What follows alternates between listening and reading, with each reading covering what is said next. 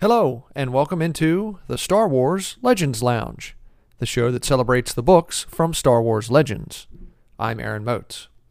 On today's episode, it's Choices of One by Timothy Zahn, the second story in the two-book Emperor's Hand series, featuring a young Mara Jade investigating corruption in the upper ranks of the Empire. It's a story of mystery and adventure, a story we'll get to in just a few minutes. But first, it's listener question time, my favorite part of the show. I have two questions this week. The first is from listener Nico, who wrote a very nice email, but I had to edit it down a little bit for the podcast. Nico says, I really like the show and am happy I found it. How does it make you feel knowing that there's people all over the world, like Mexico or in my case, Germany, who are enjoying what you're doing? There are times I listen to you at work, and it improves my day a lot. So thank you. You said your two favorite books aren't even from Legends. May I ask which books they are? My favorite books from canon would definitely be the official books to the prequels, especially Episode 3. As for Legends, my favorite ones are the New Jedi Order. How are you going to cover them on your show? Thank you, and may the Force be with you. Well, thank you very much for the email, Nico. You know, except for the three people that I talked to about my idea for doing the Legends podcast, I'm amazed that anyone else is listening and how many people come back. Honestly, it's very humbling. So thank you so much. Thank you to everyone out there that listens and enjoys the show. Now to Nico's question. It's true. Two of my favorite Star Wars stories are canon books. Light of the Jedi by Charles Soule, the first book in the High Republic era, and Rebel Rising by Beth Revis, about a young Jyn Erso in the decade leading up to the events of Rogue One. I don't know if I actually have an absolute favorite Star Wars book. My opinion on that fluctuates, but those two are part of a small group of 4 or 5 stories that are definitely my favorites. As to your second question, Nico, my nephew just helped me this past weekend to set my show schedule for Season 3. And the New Jedi Order will be the final 19 episodes of 2023. They'll start April 14th and conclude December 22nd. Thank you very much for the email, Nico. Today's second question comes from Twitter. It comes from friend of the show, Matt Thacker, the man who recorded all of the guitar bumps for this podcast. Matt says, if you could assemble an all-star cast of fighter pilots from any Star Wars era into one Moats squadron, who would you take? Man, that is a tough question. Okay, so I'm going to use the rules from the X-Wing Legends novels and say that a squadron is made up of 12 pilots. For me, the most difficult part of the question is trying to figure out who would be the squadron commander. Because it's not necessarily who's the best pilot, but who is the best leader. Not just a strategist, but someone who can inspire others while maintaining discipline. Let's face it, Anakin Skywalker is arguably the best fighter pilot in all of Star Wars. But I can't imagine him being a good squadron commander. And who do I put as Anakin's wingmate? Do I even include Han Solo when we've never seen him fly a starfighter? With these questions in mind, here is my personal Red Squadron. And of course, we're flying X-Wings.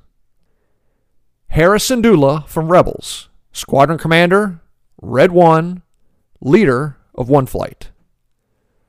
Red 2, Tycho Celchu, the squadron's executive officer, of course, from the Rogue Squadron books. Red 3, Poe Dameron from the sequel trilogy. Red 4 will be Will Lark from the Alphabet Squadron books in canon. Red 5, of course, has to be Luke Skywalker, and he's the leader of Two Flight. Red 6, Wedge Antilles, the best wingman Luke could ever have. Red 7, Iden Versio from the Battlefront 2 video game. Red 8, Gavin Darklighter from the Rogue Squadron books. Just one of my personal favorite characters in Legends. Red 9, Anakin Skywalker, probably the best pilot, and I'll give him the lead of 3 Flight. Red 10, Oral Kurg, the Gand Findsman from the Rogue Squadron books. Red 11, Jaina Solo from the New Jedi Order and the later Legends books. I'm going to have her fly in the same flight as her grandfather. And finally, rounding out the squadron, Red 12, Asir Sylar from the Rogue Squadron books. As you can see, I know a lot more fighter pilots from the Legends stories. I'm sure there are other great pilots in canon, but most of those that I remember, like Han or Nora Wexley or Paige Tico, didn't fly fighters. They flew freighters, transports, or bombers. Maybe I'll have to make some changes to this squadron the more I learn about canon characters. Thank you for the question, Matt. But now you have to tell me who would make up Thacker Squadron. And that goes for all the listeners out there. Tell me what Star Wars characters would make up your ideal fighter squadron. Email that or any other question you have to swlegendslounge@gmail.com or send me a tweet at legendslounge1. Or if you'd like to send an audio message, feel free. Just please record it in MP3 or MP4 audio format. Now let's get to today's book, Choices of One by Timothy Zahn. Grab yourself a drink. It's time to head in to the Star Wars Legends Lounge.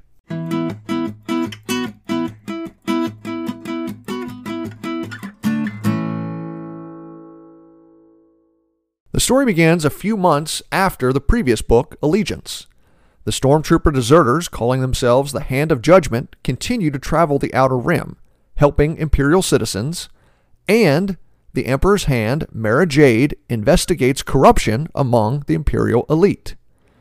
And on the border with the unknown regions, the Star Destroyer Chimera takes on a mysterious passenger, Lord Otto, who claims he's on a mission from the Imperial Palace to investigate a possible traitor, Governor Faruz of the Candoris sector. Commander Jalad Pelion is suspicious of Lord Otto, but Captain Calo Drusen says they have no choice but to follow Otto's orders. Elsewhere, the rebels continue to search for a new base. Han, Luke, and Leia join General Riken in a meeting with Governor Vestin Axlan of Alderaan. Axlan says Governor Faruz is offering the Alliance a base in the Poln system, near the edge of Imperial space. Axlan says Faruz is afraid of invasion from the unknown regions by a warlord named Nuso Esva. Axlan says Esva has grown very aggressive recently, and Faruz's calls for support from Imperial Center seem to have fallen on deaf ears. Riken is skeptical of the offer. He smells a trap. But with the military supplies Faruz is throwing in to sweeten the offer, Riken believes it's an opportunity the Alliance has to consider. Meanwhile, Larone and his compatriots hear about a rigged election on the Outer Rim planet Elagaso, but the rumor is a trap. The winner of the election, Bok Yost, floated the rumor to lure the Hand of Judgment to the planet in order to eliminate them. But Yost's plan is foiled when Mara Jade appears.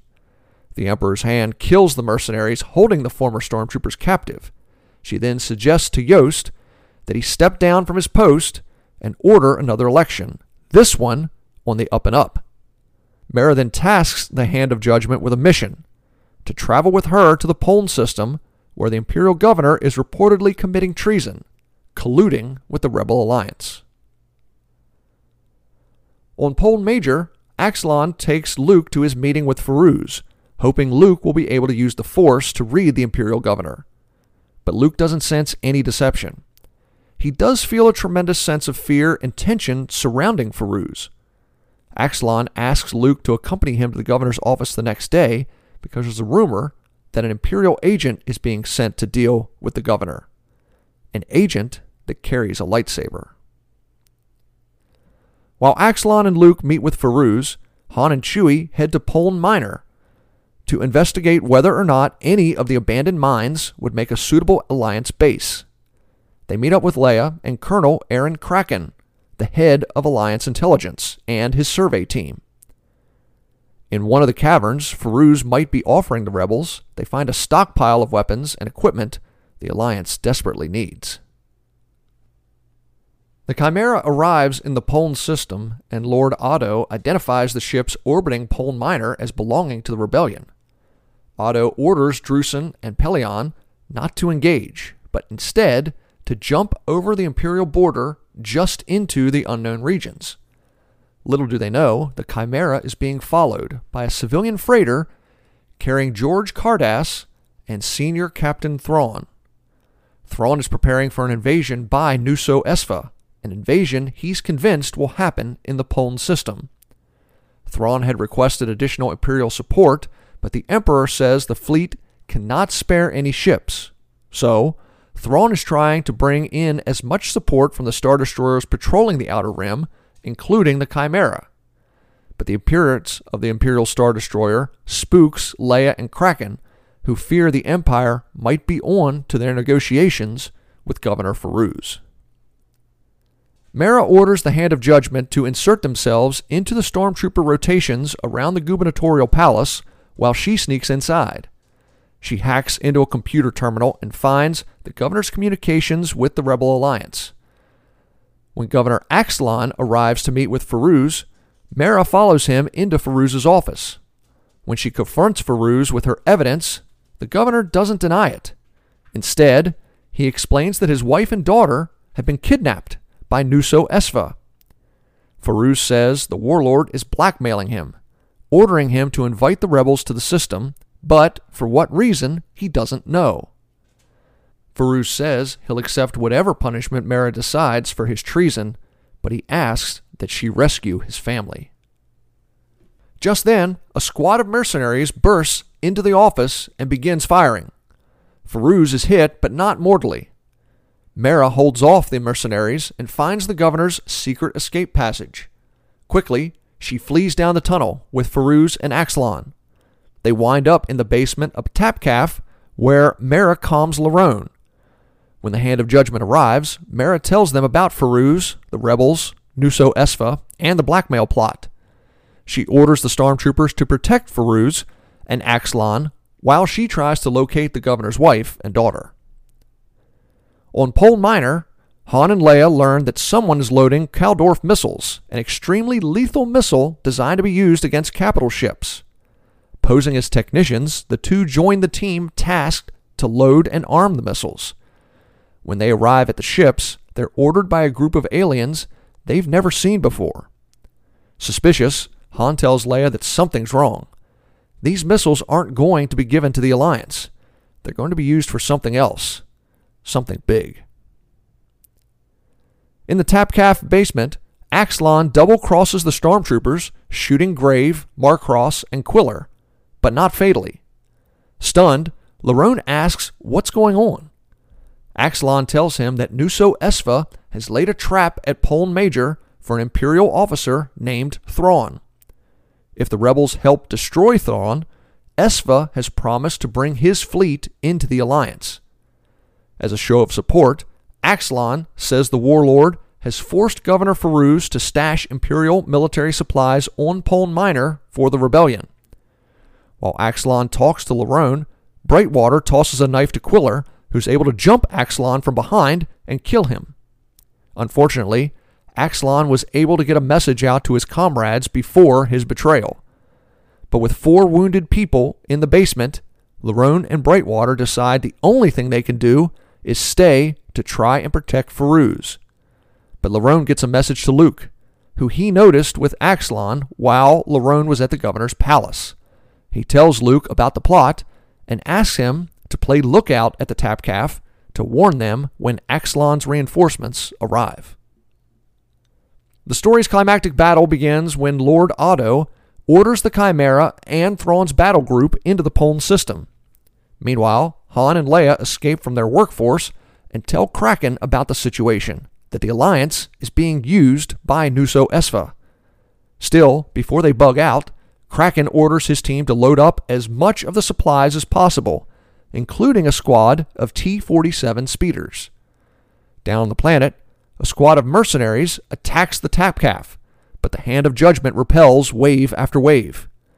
Luke follows one of the mercs away from the Tapcaf and finds out where they're holding Feruz's wife and daughter, in an underground mining cavern. Mara also discovers the mine, but from a different entrance to the cavern. The two outsmart the mercenaries, teaming up but without really ever seeing each other, except for a few fleeting glimpses from very far away. Mara is eventually able to rescue Feruz's family and escapes the cavern. Lord Otto disables most of the crew of the Chimera with nerve gas and then reveals himself to actually be Nuso Esfa. The warlord calms his fleet in the unknown regions, which jumps into the Poln system, trapping Thrawn's fleet from escape. But Thrawn anticipated the trap and sends his own message to Darth Vader's Death Squadron, 6 Star Destroyers, and Vader's own flagship, the Super Star Destroyer Executor. Thrawn invites Vader to the system with news about rebel leadership on Poln Minor and that they're negotiating with the warlord. In the ensuing battle, Vader's capital ships hammer Esfas, while Han bluffs his way onto Poln's Golan space station and convinces the commander to destroy the Needle ships loaded with the Kaldorf missiles as they launch off Poln Minor. The rebels escape the system as the battle winds down, but based on the supplies they took, Thrawn convinces Vader the Alliance is looking for a secluded, frozen planet to set up their next base. The story ends with Mara getting a telepathic message from the Emperor with her next assignment, Thrawn offering the Hand of Judgment the chance to train allies in the unknown regions against threats to the Empire, and Vader returning to Imperial Center to search for more information about the rebel pilot that destroyed the Death Star and any frozen planets the Alliance might find ideal for a new base. Time for a break. When we come back, I'll talk more about Choices of One and my thoughts on the entire Hand of Judgment / Mara Jade 2-book arc. I'm Aaron Moats. Stay tuned. You're listening to the Star Wars Legends Lounge.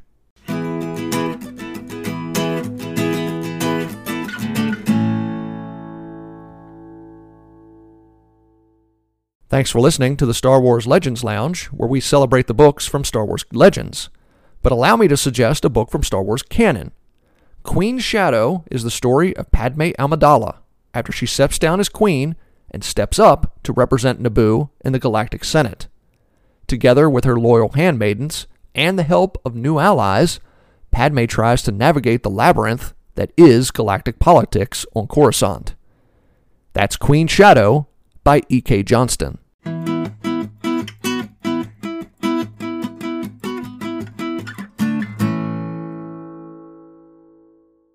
Welcome back to the Star Wars Legends Lounge, the show that celebrates the books from Star Wars Legends. I'm Aaron Moats, and today's book is Choices of One by Timothy Zahn, the conclusion to the Hand of Judgment story arc. I really enjoyed the Hand of Judgment story. This is the third time, I think, that I've read it completely. I've always been interested in stories of Imperials who became disenchanted with the Empire. Not just those that ended up deserting to the rebellion and became actively fighting the Empire, but those that just decided this is not the Empire we signed up for. And we have to do one of two things. Either we have to try to fix it from the inside, or we simply have to walk away. Larone and the Hand of Judgment kind of take a different tact, denouncing what the Empire currently stands for, and instead to try to live up to what they consider the ideals of the Empire when they originally enlisted. One of the things I believe Zahn does effectively in these two stories is convey the ideals and beliefs of those who choose the Imperial way of life. And I'm not just talking about those that joined the Empire, but those who believe that the Empire's system of government is better than what the Republic was toward the end of the Clone Wars. The way Zahn writes it, you can see where people would prefer a system of order and peace throughout the galaxy. Now, the question is, what is the price of that order and peace? In the first book, Allegiance, you see the price when members of the Imperial Security Bureau order the execution of regular citizens. In Choices of One, you see Mara and the Hand of Judgment offering justice to those in the Outer Rim, where the Empire is the ruling government, but the people of this area of the galaxy are oftentimes overlooked, where they live in fear of organized crime. In the case of the Poln system, their proximity to the unknown regions. So you can understand why people living in this area of the galaxy would embrace the ideals that the Empire tries to portray. Now, we, the reader, know that these aren't the actual ideals of the Empire. I still have my quibbles about how many coincidences appear in Zahn's writing. In my opinion, it's a little more egregious in Allegiance than it is in this book, but this book does have them. But you could actually argue that in this book, those coincidences were manufactured by Nuso Esfa and Senior Captain Thrawn, the future Grand Admiral.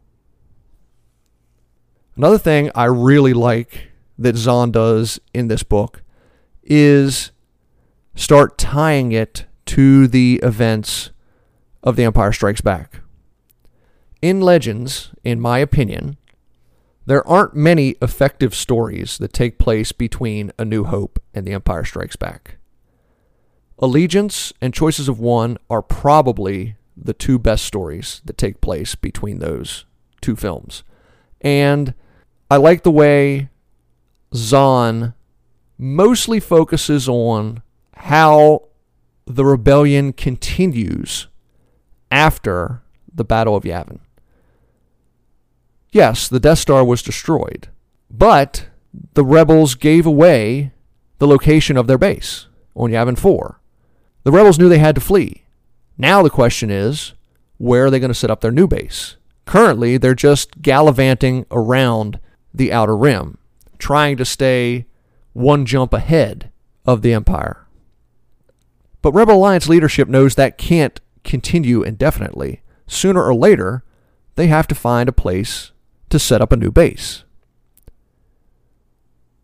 In Choices of One, we see from the military supplies and materiel that Riken and Kraken pick up on Poln Minor, these are the same supplies that the rebels use to set up Echo Base on the planet Hoth.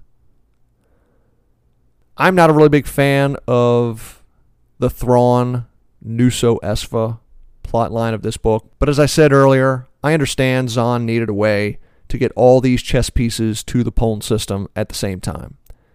I think it was effective. I'm not a huge fan of it, but it is effective. The best parts of this book, in my opinion, are the plot lines involving the kidnapping of Governor Faruz's wife and daughter, and Mara and the Hand of Judgment investigating that. I wish there was a little bit more of the Hand of Judgment in this book than what there was, sort of like the first book, Allegiance, but this story seemed to focus more on Mara herself. Another smart thing that Zahn does in these two books, in my opinion, is not make Mara come across as evil. Now, we as the audience know that she is doing a job for Palpatine. Palpatine is evil. So, in my opinion, Mara is complicit in many of the crimes the Empire commits. The same with the stormtroopers in the Hand of Judgment. However, they are clearly not evil people. And I like the fact that Zahn shows that not everyone that works for the Empire is evil. Now, we have seen this before. We also saw this in Death Star in the first season of the Star Wars Legends Lounge. Here we see it again. We also see once again how Zahn's writing of Thrawn changed in the later Legends books as opposed to the Heir to the Empire trilogy. In Heir to the Empire, Thrawn was clearly a villain. Here, he may be a villain. He is a higher-up in the Imperial Navy, and Thrawn is smart enough to understand that not everything the Empire does is for the benefit of the galaxy. But this is more of the nuanced Thrawn that you get later in Legends, and now, in my understanding, the canon novels about Thrawn. This is the nuanced Thrawn, where he's not bad, he's not good. Is he trying to protect people? Yes. Is he willing to sacrifice other things in order to get his way? Also, yes. Thrawn is the true neutral of the Star Wars galaxy. Now, I've said in the past, one thing I love is plot. And in Choices of One, there is a ton of plot. A little too much, in fact. I had to pare down the summary at the beginning of this show so much and throw so many things out that honestly, I'm not really sure you guys got a great idea of what happened in this book, particularly in the last third. I wonder if Zahn originally envisioned the Hand of Judgment story as a trilogy, and something happened. Either he decided to pare it down to 2 books, or his publishers told him to pare it down to 2 books. I don't know. It may simply be a 2-book story. But the last third of Choices of One goes so fast, it almost seems to me that there should have been, if not a whole third story, but like an extra 100 pages in order to flesh out some of the action that's going on. There are times in the last third that, honestly, the firefight in the Tapcaf basement with Larone and the Hand of Judgment against the mercenaries, or the space battle above Pol Minor, there were plenty of times where I honestly could not picture what was going on.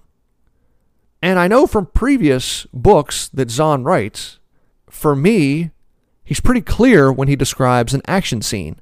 I can see in my mind's eye what is happening.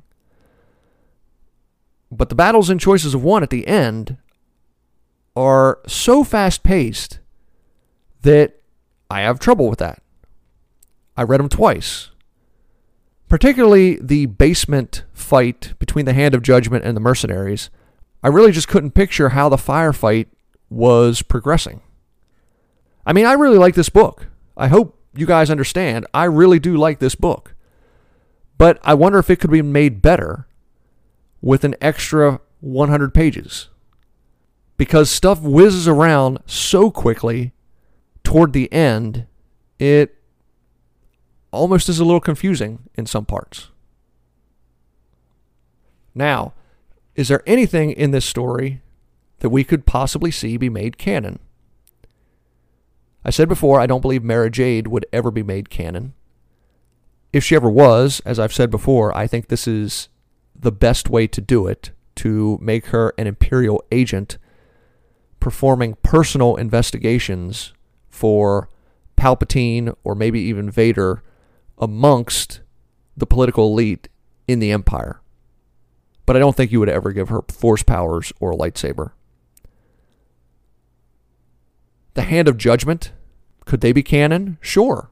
You could have a story with stormtrooper defectors. We've seen stories of Imperial defectors before. Agent Kallus in Rebels. Crix Madine. I mean, there are Imperial defectors all throughout Legends.